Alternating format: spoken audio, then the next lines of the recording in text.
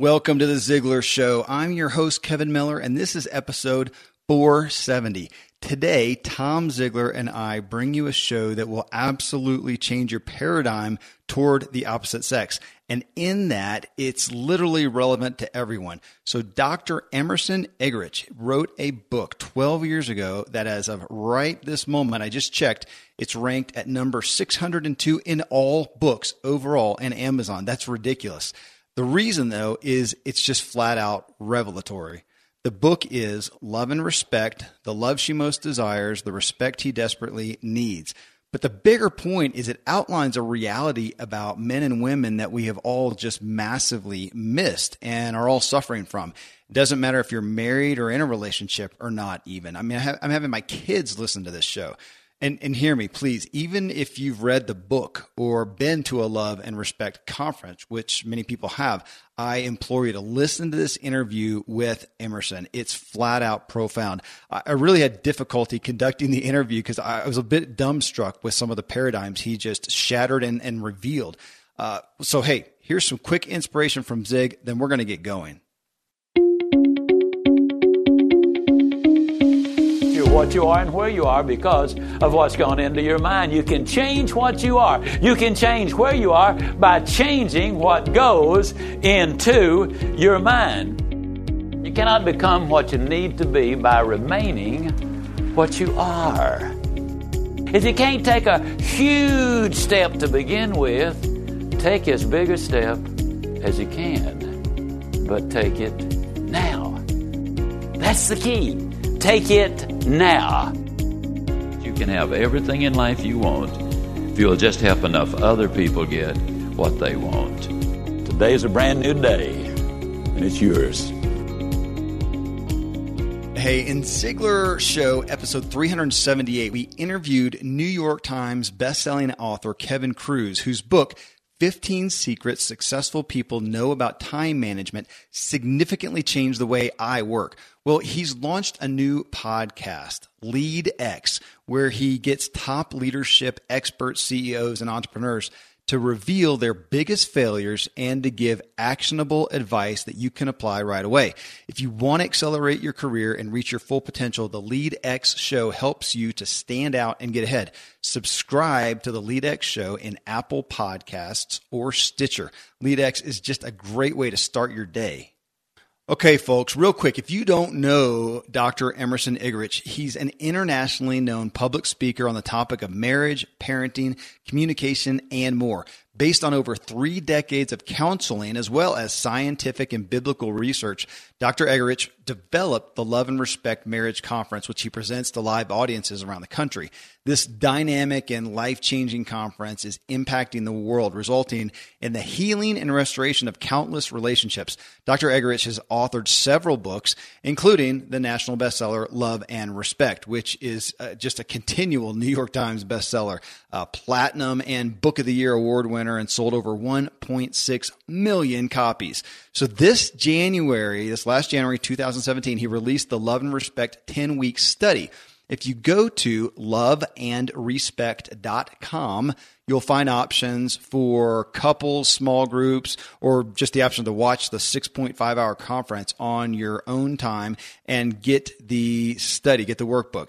And here's a primer on this interview, though, that really captures a lot of the essence here. It says, the message of Love and Respect has inspired many couples because of 3 discoveries that men and women make about themselves. There are 3 secrets hidden in plain sight. I like that, hidden in plain sight, we might say, about male and female relationships. When the light bulb of illumination takes place, many exclaim, how did I not see this? And why has no one told this to me before now?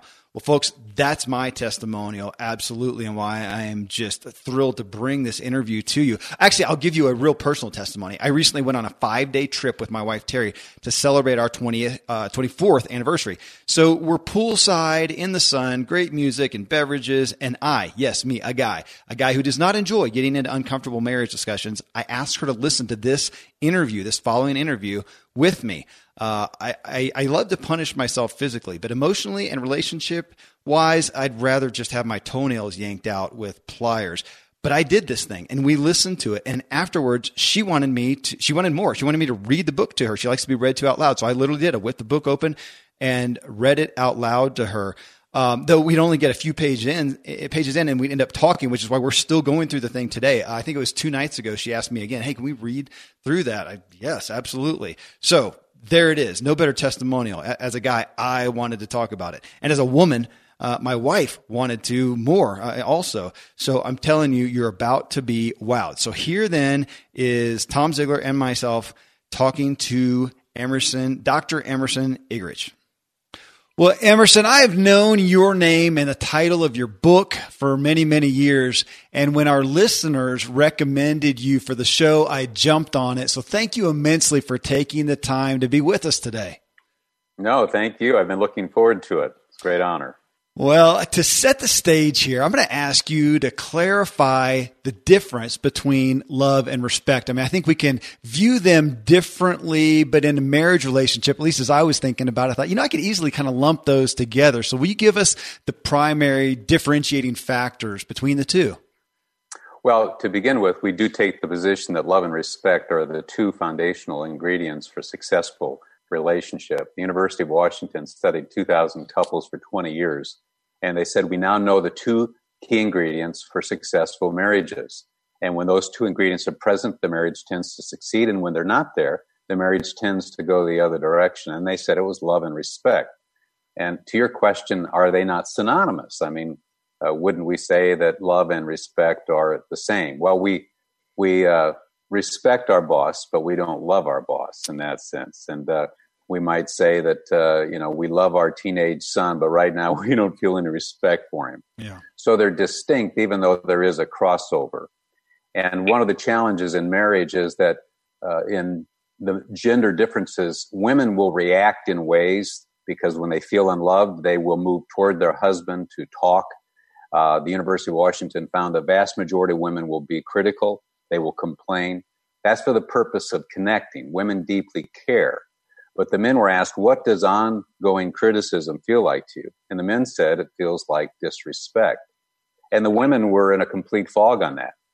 So what we have here are some male and female distinctions that what feels loving to her, feels caring on the heels of, let's say, being unloved, ends up being interpreted by him as very disrespectful. So there's what I call a pink and blue difference. They also studied that 85% of those who stonewall and withdraw is the male during marital conflict. Mm-hmm. And why do we do that? Well, our heartbeats get to 99 beats per minute. We have to calm down. If you and I were best of buddies since boyhood days and we got into a heated moment, we separate because we're lethal. We could hurt each other. It's actually an honorable thing to do. But the women were asked, what do you feel when your husband stonewalls and shuts down on you? She said it feels like an act of hostility. That was the descriptor, act of hostility.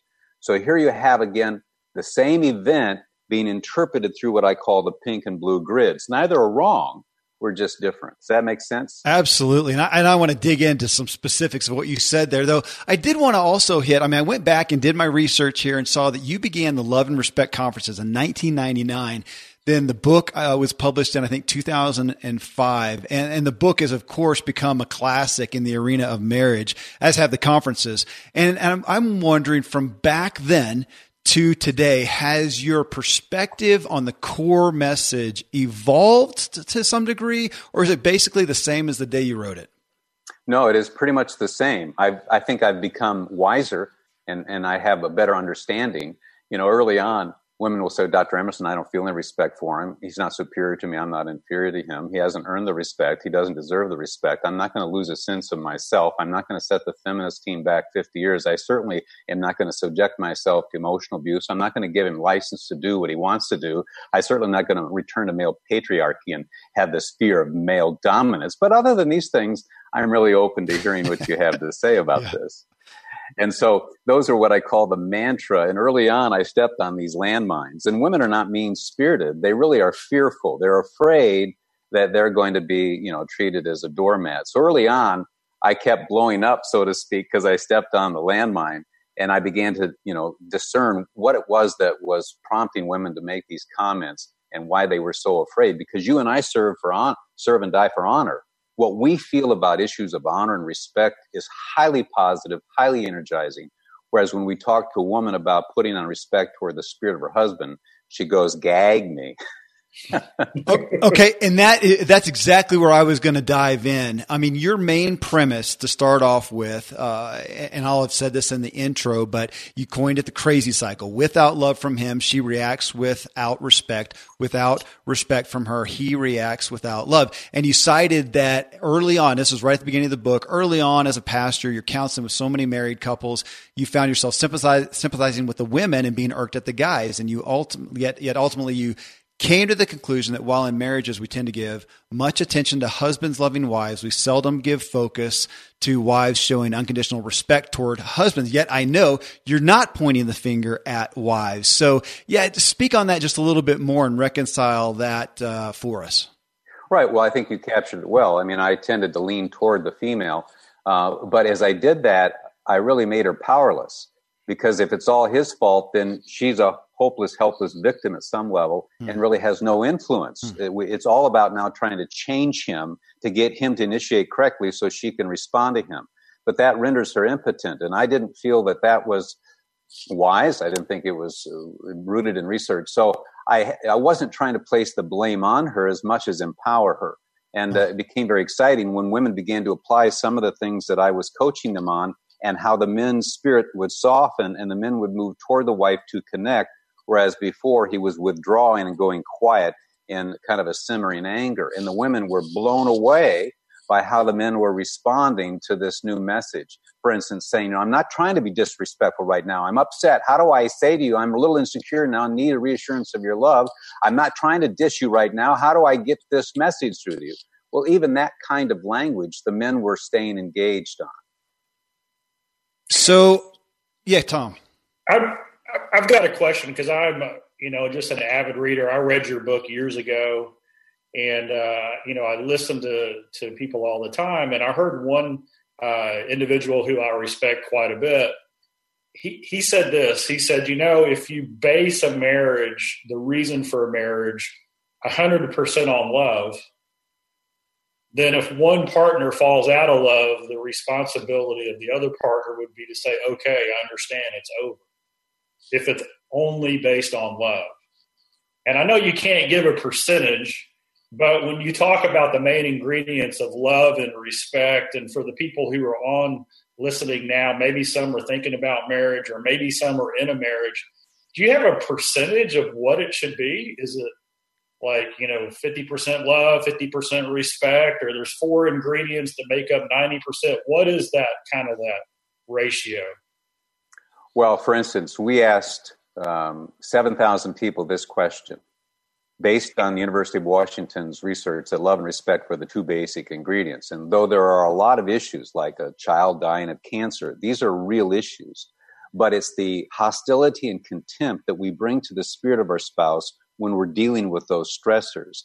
And the University of Washington discovered that it's that attitude. If I come at my wife, Sarah, with hostility while we're talking about money, she deflates not because of money mismanagement. She deflates because at a certain point she's feeling that I'm very unloving. And that's the root problem, okay? Now, in terms of those 7,000 people, based on that, plus the Bible in Ephesians 5:33 says a husband must love his wife and a wife must respect her husband. It's very gender specific, and the University of Washington got gender specific. And I always add, we all need love and respect equally. There's no debate that she needs RESPECT and he needs LOVE. But these 7,000 people, we asked the question, when you're in a conflict with your spouse, do you feel unloved at that moment or disrespected? Asking the question based on the research on Ephesians 5:33, 83% of the men, Tom, said they feel disrespected. And 72% of the women say they feel unloved.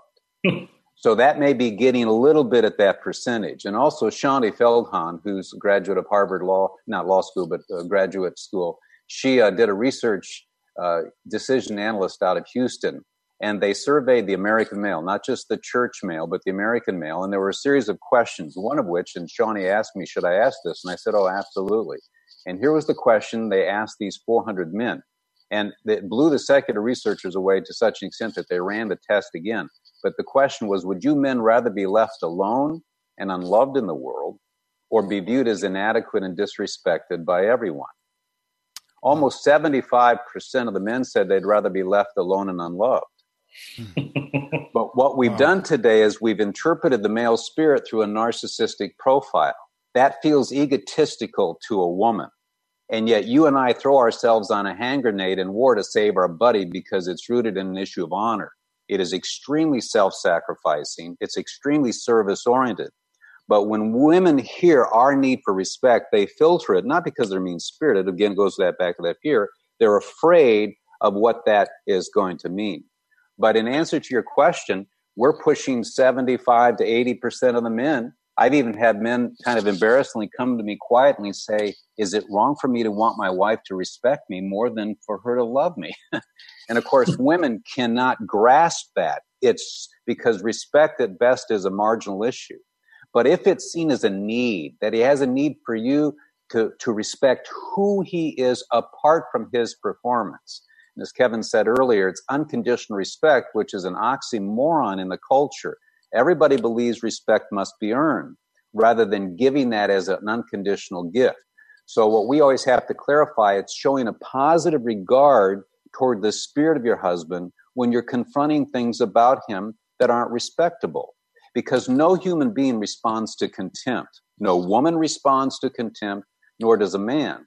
But what we're up against is that women will say, but he should know that I really didn't mean it. And she doesn't mean it.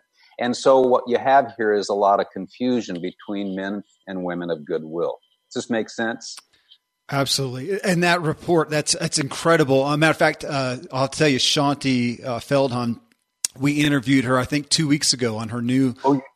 Okay. Yeah, The Kindness Challenge. Yes, It's not published yet. I think it'll be in the next week or so. She was incredible. I was actually thinking about it this morning so much, I emailed her with a couple more questions. So big fan there. Well, as we dig into some of these topics, I do want to just come back and, as much as we would say, hey, doing this is the right thing to do, looking at this goal and the motive. I mean, when you talk about the crazy cycle, you then follow that with the energizing cycle and the reward cycle. And it sounds like a recipe for hope, which of course is one of the favorite topics here at Ziglar. So I wanted to start off so that everyone listening can hear, if they take action on this, what are the payoffs? I know it sounds, again, elementary, but to put them out there, that this is just not an altruistic endeavor here. This is something that benefits us greatly. Tell us a little bit about it. Well, the crazy cycle, as you pointed out, without love, she reacts without respect, and without respect, he reacts without love. And that's based on this felt need during conflict. Again, she needs respect, he needs love. But we just say to the person listening, you have to decide how that plays itself out in your relationship. And if that crazy cycle makes sense, then it's common sense that would say that if I deprive my wife of love, if she feels unloved during conflict, if I look at her, I have that attitude of condescending, whatever, I can't believe you spent that $500, you can't budget, man. I mean, whatever it is that we do, and you see her spirit deflate, it's not rocket science to conclude this isn't working, that she has a vulnerability when she feels that I'm not loving her for who she is. And the same thing, when a woman looks at a man with a look or a look of disgust toward his spirit, and he begins to think, you're just using this topic as an opportunity to send me a message that you don't like who I am as a human being. When our spouse begins to conclude that you really don't love me for who I am, you really don't respect me for who I am. Yeah, I'm an imperfect person, but somehow I feel in this relationship that you find me unacceptable. If that's how we appear, but that's not really the message we intend to send, then we need to start backpedaling. We need to come back off of it, not the least of which is a guy to say, my old man, he never did anything loving. I don't know how to do this love thing, and I get angry. But this is the third time you backed into the garage, and you're costing me money. How do I say this in a way that you don't feel in love? If he uses her mother tongue of love, she'll soften. She'll stay engaged. But when he starts calling her names, when he starts coming at her, these are completely ineffective methods to somehow achieve what otherwise might be a worthy end. And the same thing, if the husband says, can we be sexually intimate tonight? And she says, is that all you ever think about, you animal? Well, his spirit deflates. Why? Because you stepped on his air hose. He has a respect tank, and he needs to feel that you respect who he is, created in the image of God, apart from maybe, his poor performances. And when he begins to feel that you despise who he is, you're going to lose his heart. So what you have to do is backpedal. You have to say, I'm sorry, I'm not trying to diss you right now. I'm just feeling ill, and the kids are sick, and I shouldn't have said that. Will you forgive me? And he'll re-engage, because he knows that she's not, at the end of the day, trying to be disrespectful. And most men know that women are extremely virtuous gals. They're good-hearted, good-willed women. But if we don't somehow let them know that we just stepped on their air hose, then people take up offense, and we feel vulnerable, and we start shutting down on the other person. We close off our spirit because we're vulnerable to the message, I really don't love you, and I really don't respect who you are as a human being. It just doesn't work. So that would be the first thing. We've got to soften this negativity. Well, you just mentioned conflict. And as I first got into the book and your message, I think just thinking of some of the normal everyday goings on at the house and things said, and it's taken this way or taken that way. But you seem to make a distinction between that and in essence, the acute crucible of conflict. So is that two separate? I mean, I know it all ebbs into the same thing, but you put a lot of emphasis on this as it comes down to conflict. I guess that's just because that's where it's exacerbated. Right. Yeah, no, I think it's an excellent question. I mean, we're all going to have normal conflict, if I'm hearing you correctly. Yes. We're going to have honest differences of opinion, and it doesn't necessarily escalate to the crazy cycle. And that has to, though, be decoded and discerned. And one of the indicators that I say is when you see the spirit of your spouse deflate, and Sarah used to say this, we didn't know this early on in marriage. We've been married over 4 decades, 1973 we married, and she makes the comment on our conferences, she knew there were moments when she basically stepped over the line. She pushed me too far, and she would see my spirit deflate. I would just, and she said, I didn't know what I had done, but I knew we now knew. She had sent a message of disrespect. It was a look. And I was interpreting that as you don't really like me. You don't respect me. You don't have any admiration for me. And so she knew. And the same thing, when I would say things in such a way that I could just see that, the issue was no longer the issue. And not only were we going to have to now solve the issue, there was another issue that I was going to have to deal with. Yeah. And now I had 2 problems, the one that we had just had, and now the new one I just created. But I realized, and she would voice it, it felt so unloving to me. And women give a voice and vocabulary to their need to be loved because we say love is unconditional. And therefore, if the woman feels unloved, the man has a responsibility to change. But because the culture subscribes to the idea that respect must be earned, then he has to earn it. And if he doesn't deserve it, she doesn't have to show it. And of course, once you lock into that, the man is responsible for the unconditional love, and he's responsible for the respect. And that probably explains why 85% of the men just withdraw and stonewall. They just shut down because they lose energy in the relationship. Well, we are just getting rolling towards the depth of this interview. So a quick pause to share a couple really cool services. The first is Breather, dedicated workspaces. I just did a phone call with these guys. Really great concept I did not even know about and will use. So in my recent travels, I've become a fan of Uber and Lyft where I can get a ride on demand.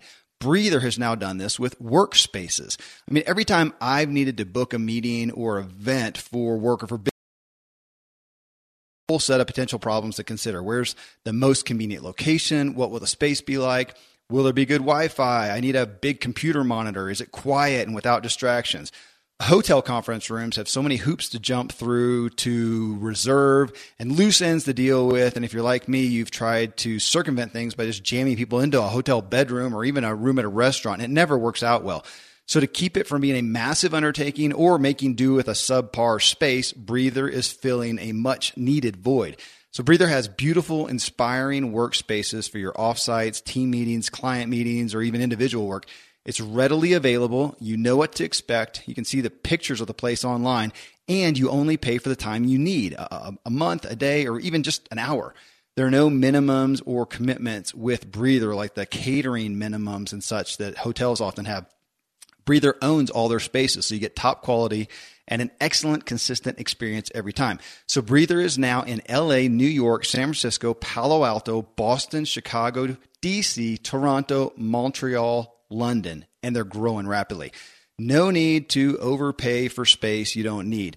Book a Breather space just for the time you need it and spend hundreds, not thousands. So you can try Breather right now. You'll receive a $100 coupon off your first booking when you go to breather.com/Ziglar. You'll see our name right on the page. That's $100 off your first booking when you go to breather.com/Ziglar. So another awesome service that I love, Upside, the best new way to buy business travel. If you are buying airfare and hotel together, you are throwing away money if you do not do it with Upside.com. If you're not a business traveler, you know someone who is, you'll be a hero if you tell them about Upside. So here's why I'm now a loyal customer. Every time I buy a trip at Upside, I save a ton of money, and they give me an Amazon gift card worth $100, $200, $300 every time. The way they do it's really clever. Upside bundles your flights and hotel together for one low price, and bundled pricing saves money, especially on business travel. That's what they told me about and taught me here. So Upside gives you free Amazon gift cards. If you're a frequent business traveler, your company can save a ton of money, and you can get thousands a year just for buying your air and hotel together at Upside. Plus, you still get all your miles. So try Upside.com if you're shopping for business travel. It takes about 3 minutes to see how much money you can save by buying your flights and hotel together for one low price.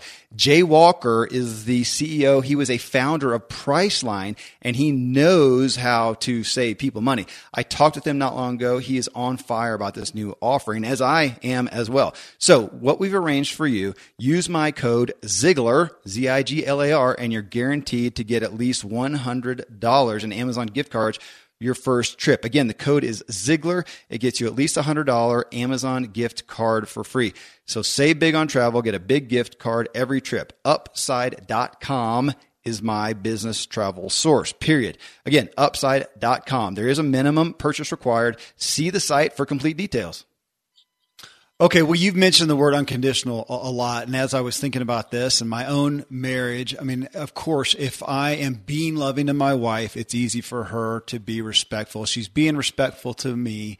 It's easy for me to be loving. So then we get to that crux of our humanity and our weak moments when she is going to respond to me in a very lacking in respect way. And that's going to happen. So in doing that, I almost feel like there's a preparation, or there must be, or I'm going to ask you, what is that preparation that I must take so that when that does happen, when she falls, when I fall, that we are prepared to, in that moment, in a sense, be and it sounds bad, I couldn't find a good terminology, but be the bigger person or show that unconditional love anyways. Is there a preparation for that?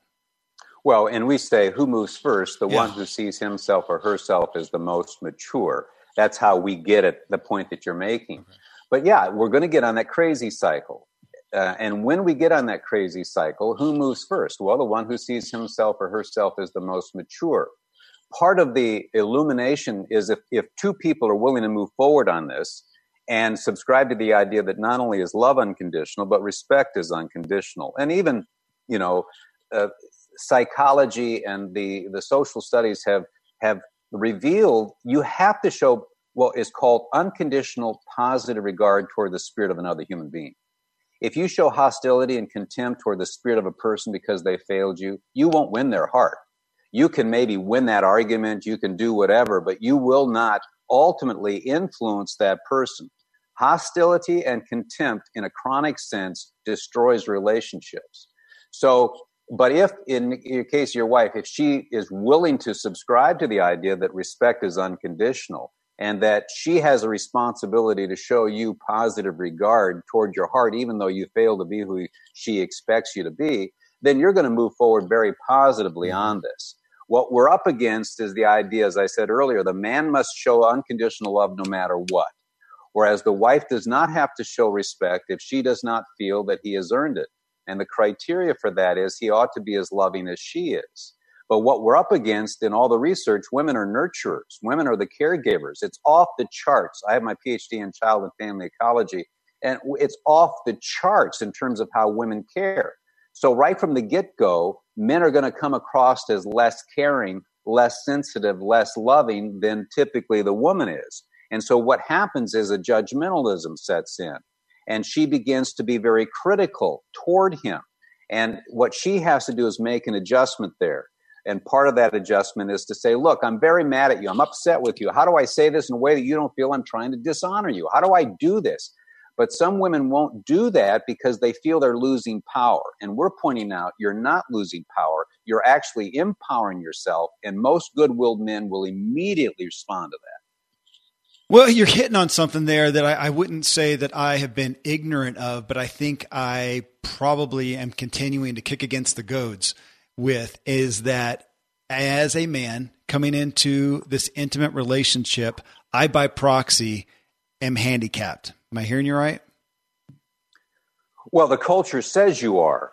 The culture says you are. For instance, when I wrote Love and Respect, the publisher said, write it to women. I said, why? Because women are the ones who read the marriage books. And I countered, I said, did it ever occur to you because you're telling men like me to write it to women? I said, you let me write this book in a fair and balanced way, and men will read it. Look at how men conduct themselves in courtship. See, many women think it's bait and switch. We're one way during courtship, and then we switch after marriage. But the contempt comes after marriage. It doesn't come during courtship from her. And she's not trying to be contemptuous, but there is also a change in her. The look changes. One of looking up to the glow to that is gone, and he doesn't know how to get it back. But 49% of those who come to our Love and Respect conference is the male. And one of the encouraging points that I make is men are not indifferent to this. But if you don't speak a man's mother tongue, then he's not going to stay engaged. He's not going to respond. And this is why this has revolutionized marriages, because once women have used these vocabulary words with someone like you, that it will work. And so I'm not defending all male behavior. My dad had enraged issues. My mom separated for 6 years because my dad had a violent tendency. I'm very sensitive to this. I'm a wounded healer because of that. So I don't defend all male behavior. But there are a whole lot of good-willed men who would literally die for their wives who feel like you do. I come into this thing and I feel at a disadvantage, and somehow I'm the bad guy and I can never be good enough and she'll never be happy enough, and happy life, happy wife, and the whole responsibility and onus is put back on him. And I'm saying men will shut down at a certain point and women will not be empowered. If we can look at male and female as equal, though we're not the same, and begin to believe we both have tools, this works. And we focus on the family, spent $50,000 to evaluate the effectiveness of this message of love and respect. And it's mind-boggling. It's not a guarantee, but if there is any good-willed individual listening and you apply these to another good-willed person, I mean, this thing can take off exponentially. That makes sense? I've got a question, kind of a practical tip or a tool question. Dad used to do this thing. He had it all pre-planned. When he would show up for an airline, if the flight was delayed, he would immediately tell the gate agent, fantastic. And they would go, why? Your flight's going to be canceled. You're going to have to spend the night. And he would say, fantastic. And so they would freak out and they'd go, well, why are you, excited about this? And he would say, well, there's only 3 reasons it's delayed: bad weather, bad airplane, or something's wrong with the flight crew. And I don't want to be up there. I want to be down here. And so he had this mental model of that situation where he never knew when it was going to happen. He just knew it would. So for men and women out there, I'm a man and I come home and either the table is set against me or I step into it unknowingly, right? And you can feel it coming. So what is the pre-planned diffusing, statement or response or whatever that I can do? And the same for the ladies out there, because, let's face it, I have bad days and, sometimes I'm just not the most approachable, happy-go-lucky person when I get home. What can I tell my wife? Hey, when you see me in this state, what can she say to just change that? Maybe just because I've done Dad's thing before, and it's funny, it works. The amazing thing is you're going to catch the next flight that you could get on anyway. Nothing changes, but you have fun between then and when you leave. So, yes. Well, and I think I love your dad's illustration because he was rightly interpreting probably the lay of the land. I mean, it was an accurate, rather than personalizing and taking this as an affront that somehow people are inefficient and don't they understand how important I am. He thought logically, what would be the triggering reason for this? And the three reasons that you established are not unreasonable. And so it would be fantastic. And we call that reframing, but it's reframing based on the facts. So, for instance, if you come home and your wife's upset, one of the things that I didn't know how this would play in theoria, so to speak, but we began to espouse the idea of trusting your spouse's goodwill. Does your wife have goodwill? And thousands of men have said, of course she does. I mean, at the moment, I don't think so. I think I want to get her a broom so she can fly across the living room. There is this feeling, that she's crazy or whatever. But when you sit down and says, is she a goodwill, virtuous woman? Almost all men would say, absolutely. I mean, she's head and shoulders more loving than I am, more caring. She thinks about me. She prays for people. So what we have to do at these moments of tension is remind ourselves that we're allies, not enemies. That doesn't change the fact that we're still frustrated, but just that little tweaking. She's a good-willed woman. I'm upset with her. She's upset with me, but I'm not going to escalate this to some declaration of a war and somehow treat her as an enemy who I despise because I think she despises me. That is an interpretation. And this has really helped a lot of couples when they've said, we've made a decision to believe each person's goodwill. Another thing that I talk about is that I believe God made us male and female, and neither one of us are wrong unless there's a moral issue, unless your husband is saying, should we sell the kids for cocaine? Unless it's a moral issue, almost all conflicts is a preference issue. It's a clashing of preferences. Should we send them to a Christian school or to a secular school? Should we, buy this color carpet or that? These are not moral issues, but these are the issues that create tension between us. And one of the things that has really played in Peoria as well is this idea that we're pink and blue. Neither one of us are wrong. We're just different. And couples were humored. Here, put on my pink sunglasses. You're not seeing this from my perspective. Well, no, put in my blue hearing aid. You're not hearing me right now. And kind of lightening up a little bit.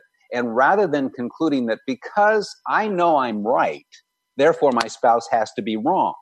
And we sometimes subscribe to this because as a culture, we said men and women are equal. And then we've concluded, and it's a non sequitur, that we are the same. No, there's an XY, XX chromosome. There's an egg. There's a sperm. There are 400% some chemicals flooding over a female in the womb that causes the little girl to have eye-to-eye contact when she comes out of the womb. The nurturing capabilities we referenced earlier, these are rooted in biology that affects every part of a male and female. And oftentimes, in almost every day, Sarah and I get into some little tension because she's looking at it as a female and I'm looking at it as a male. And instead of resenting that, we come to this point, she's not wrong, she's just different. And just because I feel I'm right doesn't make her wrong. It just means that maybe my thought is better than hers. It doesn't make hers bad. And this has also been something that's been very helpful to us. Even though it's irritating, we stay lighter. We don't go into the crazy cycle because we trust the goodwill. And we also see that we have honest differences of opinion. And neither one of us are wrong just because we differ. We can both be right. Then we have to decide who's got the better insight on this particular situation. And that's a process.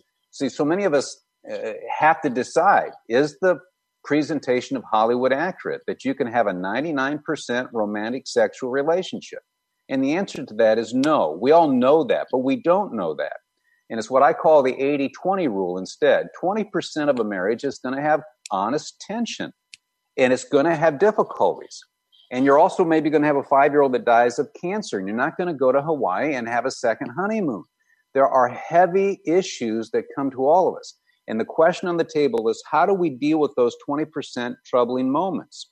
And I say, sailors in the Navy prepare for the storm prior to the storm. And then when they're in the open seas and the storm comes, they don't jump ship. They don't freak out. You don't hear in the evening news, 300 sailors went over the rail today. Well, why? Well, there's a storm. They didn't sign up for storms. And so we have trouble in marriage, and what do? We jump ship. And so my challenge is, if we don't accept that 20%, then a little leaven leavens the whole, then suddenly we begin to resent the other person. We shouldn't be having these tensions. We should be having relationship like Hollywood says. And Hollywood consists of a lot of intellectual, good-willed people who they themselves will acknowledge they don't do this in real life. They too struggle. So we need to be mature and say, look, there are going to be these tensions, and we need to roll with it during the storm. Because if you don't, you'll end up adversely infecting the 80%, and the friendship that God intends for us to have will suddenly just kind of go out the window. And this has also been a freeing thing called the 80-20. Allow for some of this. So like your dad, he allowed for the flight to be canceled. He put it within his worldview. This is going to happen. And when it does, it's okay. It's not the end of the world. And in fact, it might have prevented the end of my world. Well, to encapsulate some of what you just said, you really gave, in essence, two foundational pillars, it felt like, that in this. So I'll speak from first person with my wife. It's one, understanding and valuing her different perspective, which that's not, complete rocket science, but I still forget it and I still come to it with my perspective. So understanding, being willing to understand her perspective, one, but then that other one, you said it a couple of times, believing in each other's goodwill at the core, that those feel like these are, I wish I had that in premarital counseling. Is that it? Is that two primary efforts in this love and respect journey is to understand, put those on the table and agree on both of those? Oh, absolutely. And I think, as you point out, we all forget it. And the person who's listening think, man, don't beat up on yourself. I mean, I need to revisit this. But it is that 80-20 rule. It's not wrong, just different. But believing in that goodwill and coming to that realization that though we're equal, we're not the same. And that pink is not wrong for not being blue, and blue is not wrong for not being pink. And that we bring something. It has been said, if we both are absolutely the same, one of us is unnecessary. Okay. So in this, another question, we have, one of the books that I did read early on in marriage was Gary Chapman's The 5 Love Languages. Mm-hmm. Matter of fact, we're interviewing, Dr. Paul White, who with Gary Chapman wrote The 5 Languages of Appreciation in the Workplace. That's an upcoming interview that Tom and I have. So with that perspective, I'm again, first person, this is recent even in my own marriage where we were talking about these issues and realized, okay, we're going to have to come together because I think some things have even changed for each other. So I had to ask my wife, what is it then that does speak love to you, and for her to understand what does speak respect to me. So kind of a two-part question. One is, I assume that is a very tangible exercise that we need to do to start walking out this love and respect effort. Or is that a primary initial exercise? And two, can it change over time to where we do need to be revisiting that over and over again because how we feel may change and evolve somewhat, or is it going to be pretty static? So I'll let you hit. No. I agree with that. I mean, it's not static. It does change. And we have different needs over the years. As we see it with grandfathers beginning to have a greater fondness for the family unit than years he was, on the road and, just focused on his vision. But then, so we all come to these seasons.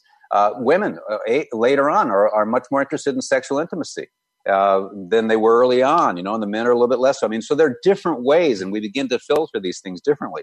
But I think what you did with your wife is just profound. And I think if everyone would follow your example, it'd be tremendous that we ask the question, what would make you feel loved? What would make you feel respected? What do I do that causes you to feel unloved? And what do I do that causes you to feel disrespected?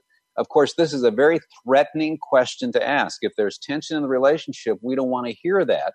And particularly because those messages supposedly have been sent to us anyway. And so, I've been telling you for 18 years, but if two people are willing to revisit that, as you did with your wife in such a mature way, then we can, I think, really move forward quite rapidly. But here's the key, that we have to allow the other person to have a vulnerability. It would be so easy for you to judge your wife for feeling unloved when you can't imagine why she would feel unloved about that. So, for instance, you buy her a diet book because she's complaining about gaining 10 pounds.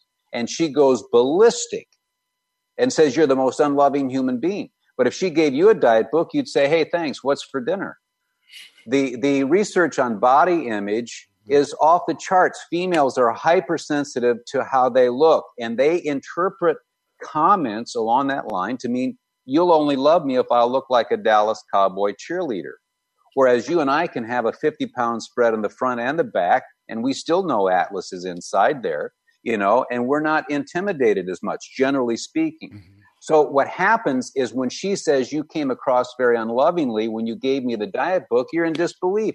Look, it's no big deal. See if I ever buy you a diet book again.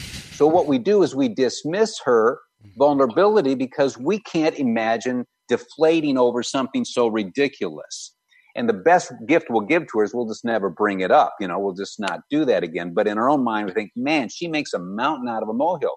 And what happens then is we dismiss the other because where they have a vulnerability, I don't. And on the flip side, the same thing. The wife buys the third marriage book for the two of them to read in the last 12 months. And he sees the book sitting over there and he just shuts down because he hears a message to that third marriage book. I don't accept you. I don't approve of you. And I don't respect who you are, Buster, unless you change and become more loving like me. Okay? So he just shuts down. And if he bought her a third marriage book, she'd be on the phone to her girlfriends bragging. He bought a marriage book. No, I didn't tell him. I didn't even hint. No, he did. See, it's bragging rights. She's energized by that, whereas we deflate over the third marriage book. Why? Because men have a vulnerability. Women don't filter the third marriage book as a message of disapproval. They interpreted that as you value me, you value the marriage, we're going to improve it. They just filter it totally different. You and I filter it a different way. And the question on the table is whether women will dismiss the husband's vulnerability here and tell him that he's egotistical and the profile and narcissism is correct, or that God just made him different.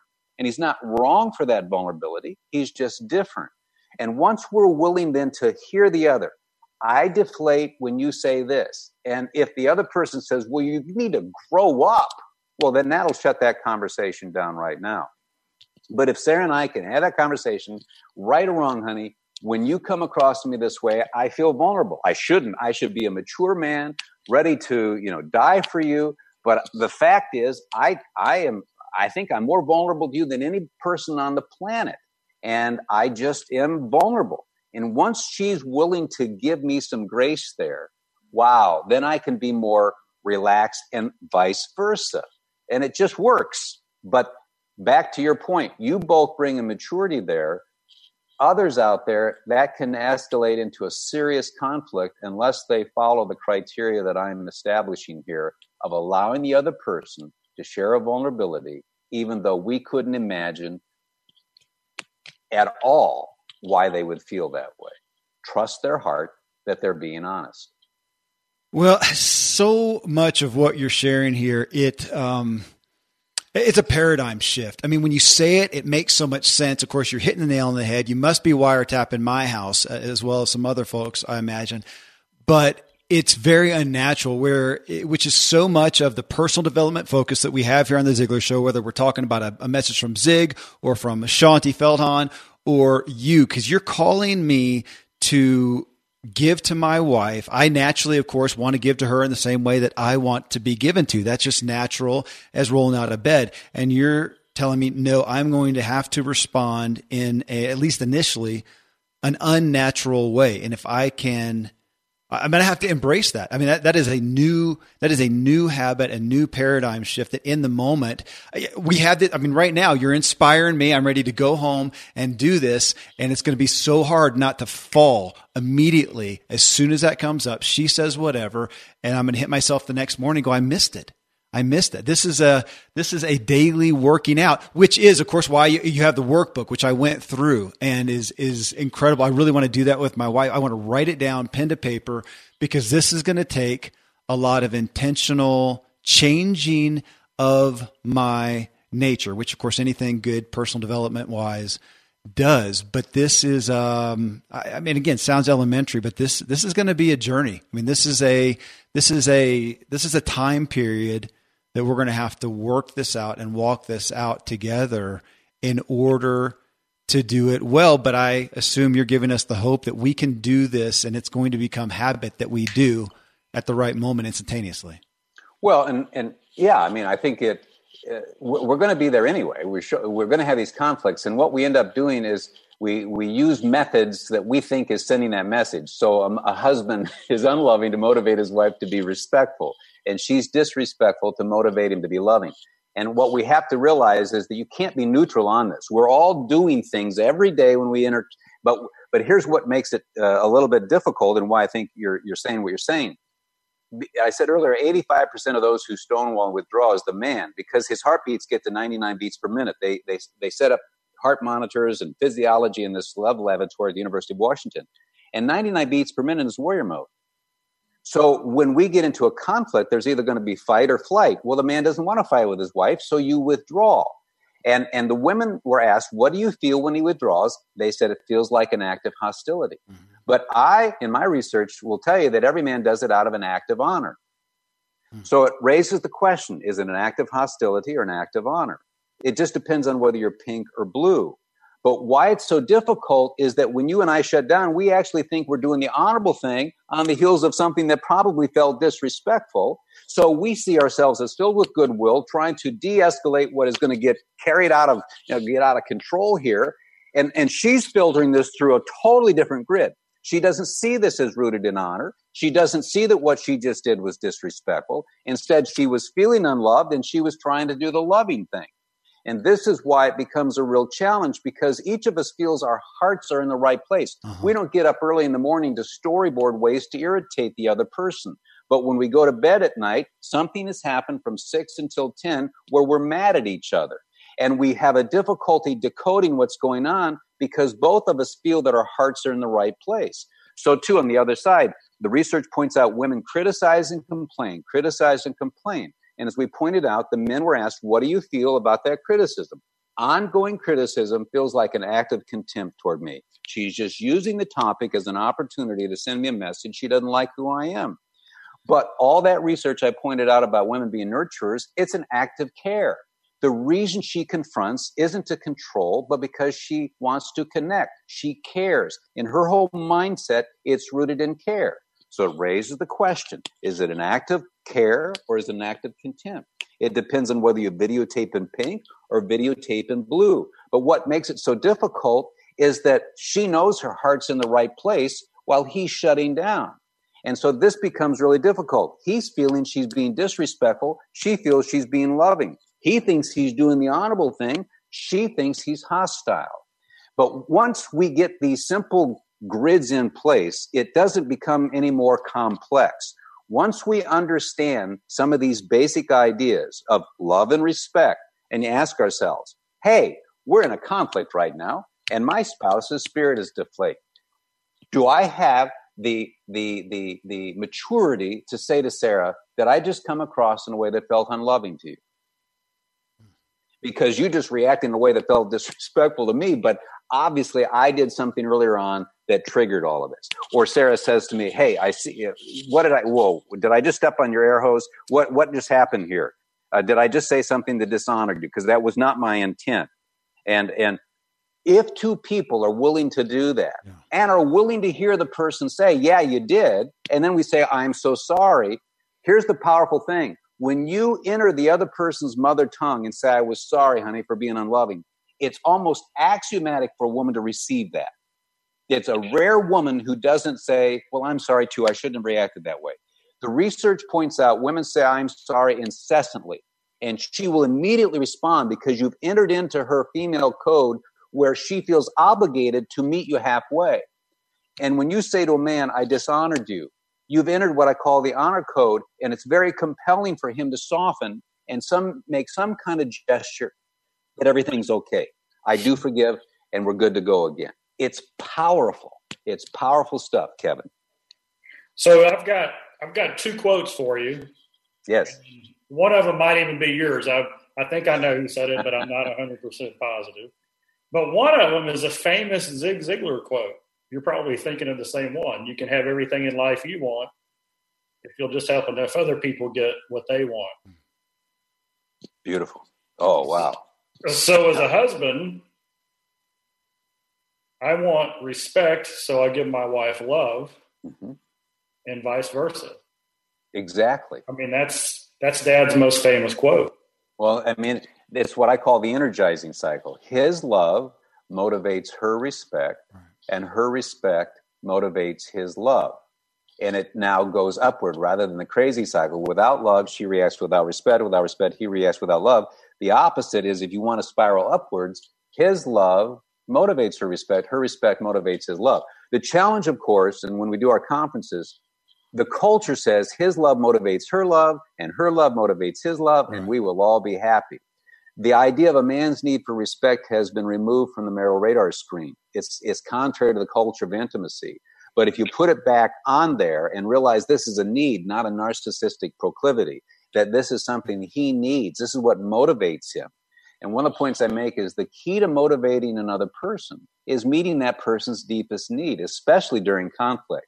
When Sarah and I are in a conflict, and if I, in a better moment, come across humbly and lovingly, or say, I'm sorry, I reacted unlovingly, I was out of line, that's my bad, she'll almost always soften because it's highly motivational to her. She wants to come under that kind of influence. And when she's upset with me and really comes at me and sees my spirit deflate, and she backpedaled and said, wait a minute, this is my bad. I dishonored you. You would literally die for me if I don't kill you first. And that I dishonored you. When she uses that vocabulary, I mean, it's powerful. It is, and it's just something I turn toward her and my spirit is re-energized. It is powerful stuff. And one of the points I make that gives hope to people is you don't have to do this perfectly. All you have to do is acknowledge those moments when you do it imperfectly, and your spouse is probably going to meet you halfway, because we don't expect the other person to be perfect. We just expect them to be aware of those moments when they step on our air hose. And if they humbly say, hey, I pushed it too far, most everyone that I've met is willing to kind of meet you halfway. This is why I don't want people to be discouraged about this, because it really does work, and it works quite simply. And many people get derailed. Back to that research, it wasn't a large sample, but there were a significant number of people who had come to our Love and Respect 2-day conference who either were divorced, and they came as two divorced people together, or they were in the process of filing for divorce. And Jim Daly and I talked about the findings. 60% of those either remarried or called off the divorce. And why? Because one of the points I make is people get derailed due to an honest misunderstanding, not because of ill will. They just simply were reacting rather than, thinking through, what's going on here. And over a period of time, they began to resent each other. But to your father's point, it really is true. If you want respect as a husband, then do the loving thing.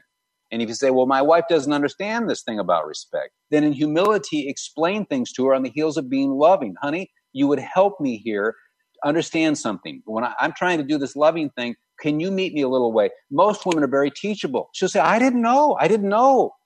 Really?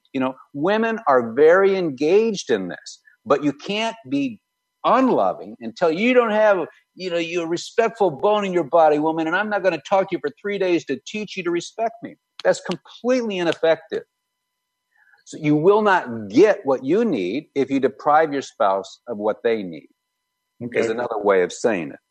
I love that. So here's the second quote. And I heard my brother-in-law say this, so it could be his quote. It's one of those quotes that sounds so good, it's probably in Proverbs somewhere. But he said this. Somebody asked him about his relationship with my sister, and he said, when I understood that my responsibility to my only responsibility to my wife is to create the environment that will allow her to become all that God created her to be. Yeah. Oh, beautiful. Yeah. That is a very mature position. And almost every woman just softens, when she hears that. So that could be a reverse. A wife's responsibility is to create the environment that will allow her husband to become all that God created him to become. That's exactly right. And that's the other side of the equation that has not been put on the table where we have been campaigning since 1999 to say there are two people in this marriage. And though they're equal, they're not the same. And the research we pointed out, men respond to this issue of respect. That's why Gary Chapman and I had a conversation on his radio program. The love languages should add to this the respect languages. Or when you talk about gift giving, when you talk about words of affirmation, give a gift to a man that feels honoring to him. Use words of affirmation that use the word respect. When we talk always about love, that's in the woman's domain. And so when you talk about, I'm going to create the most loving environment for my wife, she's very excited about that. But when women then say, I'm going to create the most loving environment for my husband, whoa.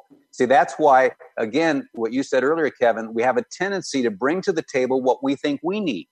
And because it's all been about love, then the men are challenged to do the loving thing, and the women are automatically on board with trying to do the loving thing. I've had countless women say, I was loving my husband all the time. And he would say, I know you love me. That's not what I need from you. And she said she was completely confused. Why? Because she got into the love and respect message and realized that as she was communicating her love, she would often do it at times with disrespect as well. And she didn't understand that even though she was making love deposits, there were other times she was making larger withdrawals. But the women didn't know why they were losing the heart of their husband. Because the women are not mean-spirited about this. But the University of Washington said when a woman is upset, her eyes darken, her face turns sour, hand on the hip, scolding finger, the sigh, the roll in the eyes, and when estrogen kicks in, the word choice of contempt is incredible. And these are referred to as the gestures of contempt. And I say to women, is there anybody in his world who talks to him the way you do? And I said, no.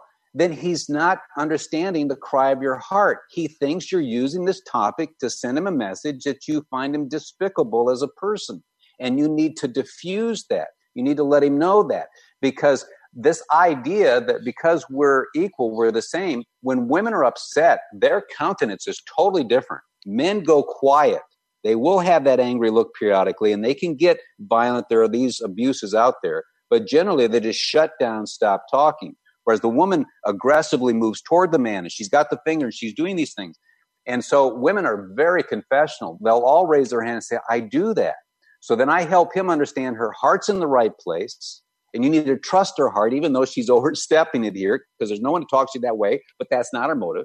But then I challenge her, you've got to soften this. You're not going to lose power. You can soften this. You don't have to come across that way. Truth carries its own weight. And just say, how do I say this in an honorable way? And how can I tell you that what you did felt so unloving without you interpreting me as being disrespectful or using this issue as an opportunity to send you a message? I don't like you. Coach me. Tell me how to do this. And almost every husband will engage her at that point and might even grin when she says it. I mean, Emerson, you are, this is not just close to home. You're in my home. I mean, this has been a recent thing. We're about to hit 4 years of marriage, and we've been grappling with this. So my wife, we're going to go through the book. We're going to listen to this. She listens to a lot of the podcasts and go through this because we have literally hit on this, and she does struggle with respect. She had a dad who was very stern, very stoic, military in respect. So she equivocates it with, gives it that attribute. And yet you nailed it when you mentioned Gary Chapman's 5 languages of love and the love languages, which I really appreciate, I give a lot of value to. But as you were talking a minute ago, when we look at those love languages, when she is acting in a way that feels disrespectful to me, none of those speak love. None of them. And I've been vaguely aware of that, maybe subconsciously, but now as you talk about it, absolutely. I relate to that 100%. Yeah. Well, no, and your wife is not alone in this. And again, it's rooted in a fear. And a lot of times it's family of origin issues, a father figure or whatever. And the challenge is that women are not trying to be disrespectful, but they have a fear. And what we have to do, and what we have always been, trying to do since 99, is help women understand we're talking about meeting a need. We're not talking about feeding his ego. We're talking about a need that he has that actually compels him to serve you and die for you. And if you see it from the standpoint of meeting the need of his heart, we're not talking about respecting behavior that's not respectable. No honorable man respects the behavior of another man when he does something that's not honorable. But he honorably communicates to the spirit of the man. I believe in you more than you believe in yourself, you idiot. Where was your head at? I can't believe you did that. I would literally die for you, man. What, we are filled with honor language, but women haven't been coached on that. And part of their fear is if I say something respectful to him, I'm endorsing something that isn't respectable. But once they understand that there's a distinction here, women get it. And once they get it, they are our evangelists. The reason this message has exploded is due to the fact that women are the evangelists for this message, because it changed. I mean, I've had women say to me, I was on that crazy cycle for 35 years and no one told me anything about this respect side. And the minute I started just saying, I'm not trying to be disrespectful, he softened and stayed engaged with me. Just the use of one word. And I say to women, don't use the word unloving. He doesn't believe you're unloving. He does believe you're disrespectful. So don't use the word unloving. He thinks that's a trick to get him to confess that he was unloving. But if you use the word disrespectful, he will look at you. Wow. So I got a question on that, Emerson, just on the research you've done and on this dramatic, these two pieces of love and respect. As I was dwelling on this, on your message here, I realized I was thinking about my home and thinking about so we're talking about her being disrespectful to me. However, if I hear her talking to one of the kids, talking to somebody else on the phone, talking in a disrespectful way, criticizing somebody, complaining about something, it grates my nerves almost as much as when she's doing it to me. And likewise, I'm very aware that she is also very influenced when I'm acting unloving, especially towards one of the kids. That exactly. hurts. I knew you were going to say that. Exactly. Okay. So this is bigger than even just the marital relationship. Again, you're going to the tenets of men and women that goes even outside of that bounds. I mean, this would be relevant here for the workplace with my female employees and coworkers and whatnot. That this runs across there. It's such a huge thing, as you keep saying. It's powerful and profound and dramatically paradigm shifting. Well, and I think Sarah, my wife, said God made us male and female, not husband and wife. And we just did a series on the workplace because the same thing. I've talked with countless business people who, once you understand some of these, now the work arena is a respect culture. But I will tell you, the three women are going to go to the powder room and say, I wonder how that boss treats his wife. They're extremely relational. They can't not be relational. They care about people. And I say to men, when you get sick, 1,000 women will pray for you around the world. The prayer network of women and the way they pray for you is absolutely off the charts. Women care, but they filter their world through certain things. So if you're in a meeting and you come across in an angry, harsh way toward women, she may be very respectful, but I'm going to tell you, you're going to lose her heart. You can be a female boss and you speak down to that male in a way that's contemptuous, you're going to lose his heart. And you can tell him all day long he's egotistical and get over it, just like you can say to women, get over it. Just because I'm angry and harsh, I'm done with it. You get over it. No, you cannot violate these principles because we're vulnerable. But the wise person, once they get it, not only does it impact the marriage, it impacts the family, it impacts everything. But back to your point, Sarah sees me talk to the kids in a harsh, angry way. She's going to come to me and say, you've got to be more loving. But the same thing, I can see her saying something to the boys who are now adults. Whoa. Let's come back off of that. The question is, will we allow the other to speak into that, or will we think that the other's just shaming us? But when two people have each other's back, coming back to this idea that we're allies, we both have goodwill, we're here to protect each other, and also assume that there was never any intent to be disrespectful. There's never any intent for him to be unloving. We're not thinking about that. So what we have to do is challenge each other. How are you coming across here? And do we have the freedom to serve each other? Or are we at a point in a relationship where we think our only point is to judge each other and make the other feel guilty? Or can we team up here and have each other's back? And those two people who make that decision to have each other's back, you talk about the wisdom that comes to their relationship and the influence they have on other people and in the family unit. But when husband and wife or father and mother begin to attack the other, and particularly see this in the blended family, where the mother of the child does not believe the stepfather really cares. Oh, this is a epidemic problem.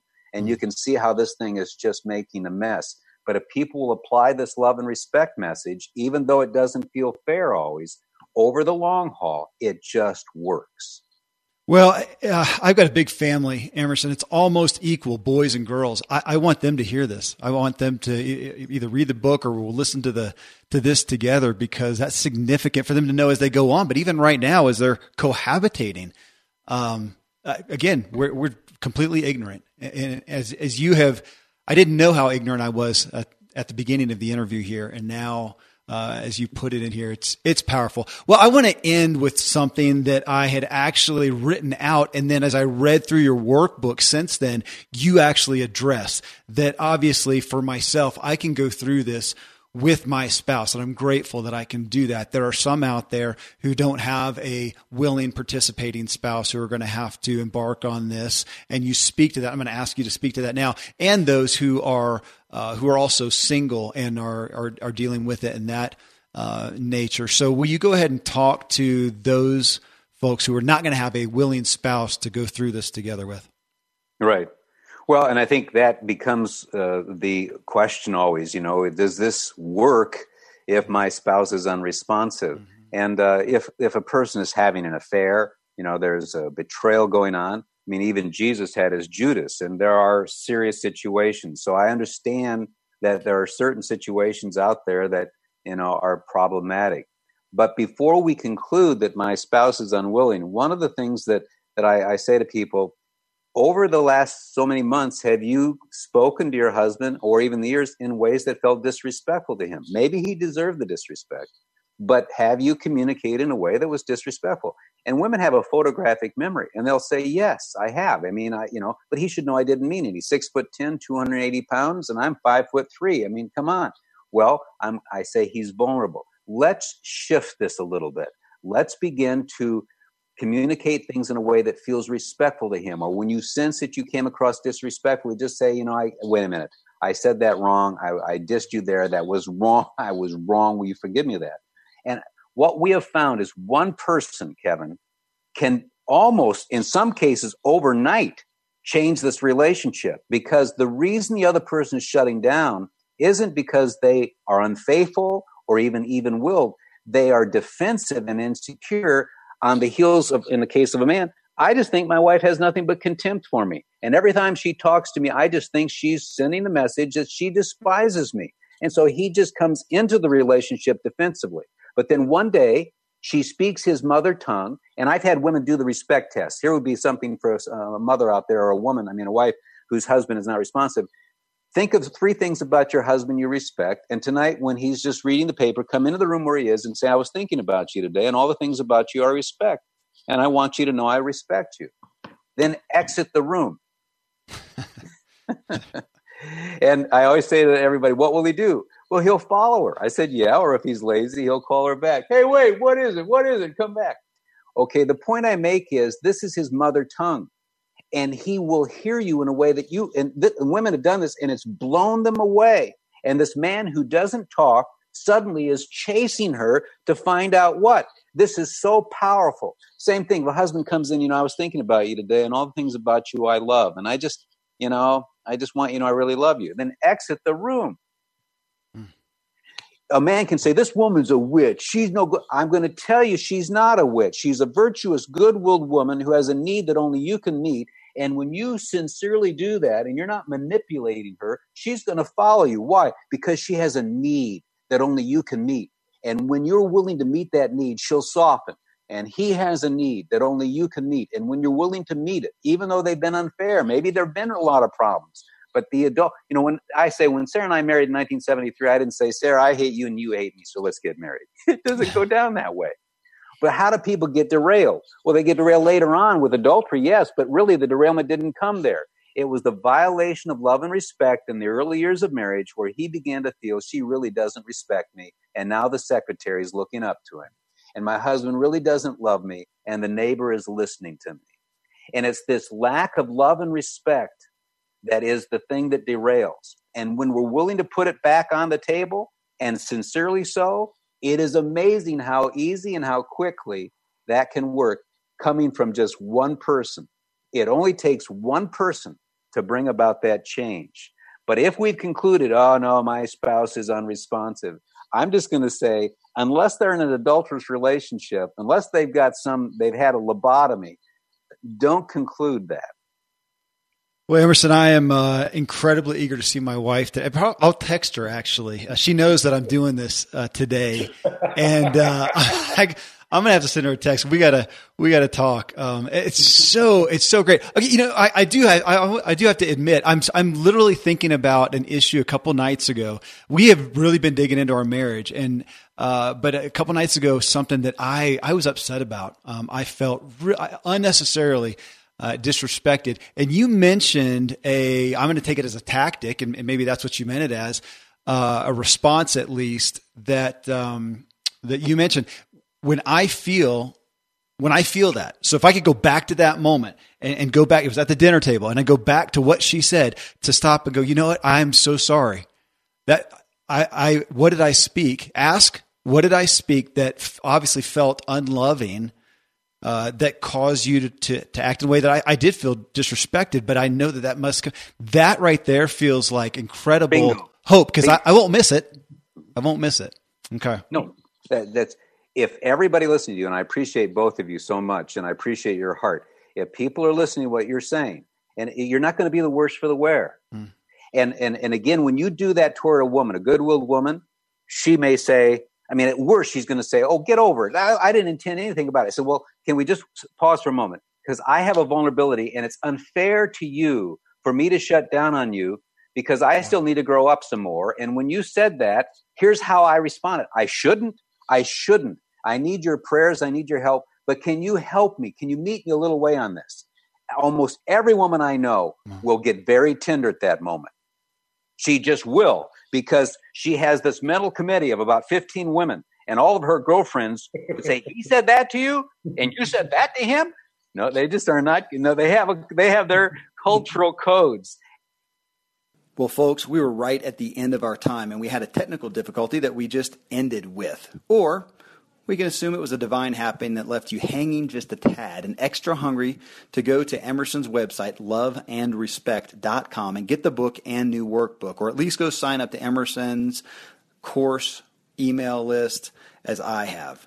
I hope you share this with your significant other, or study it and prep for a significant other. I hope you share it with other couples and let any young man or woman get filled in on this sooner than later. And friends, thanks so much for being with me as we walk together, inspiring our true performance. I'll talk with you in the next Ziglar Show.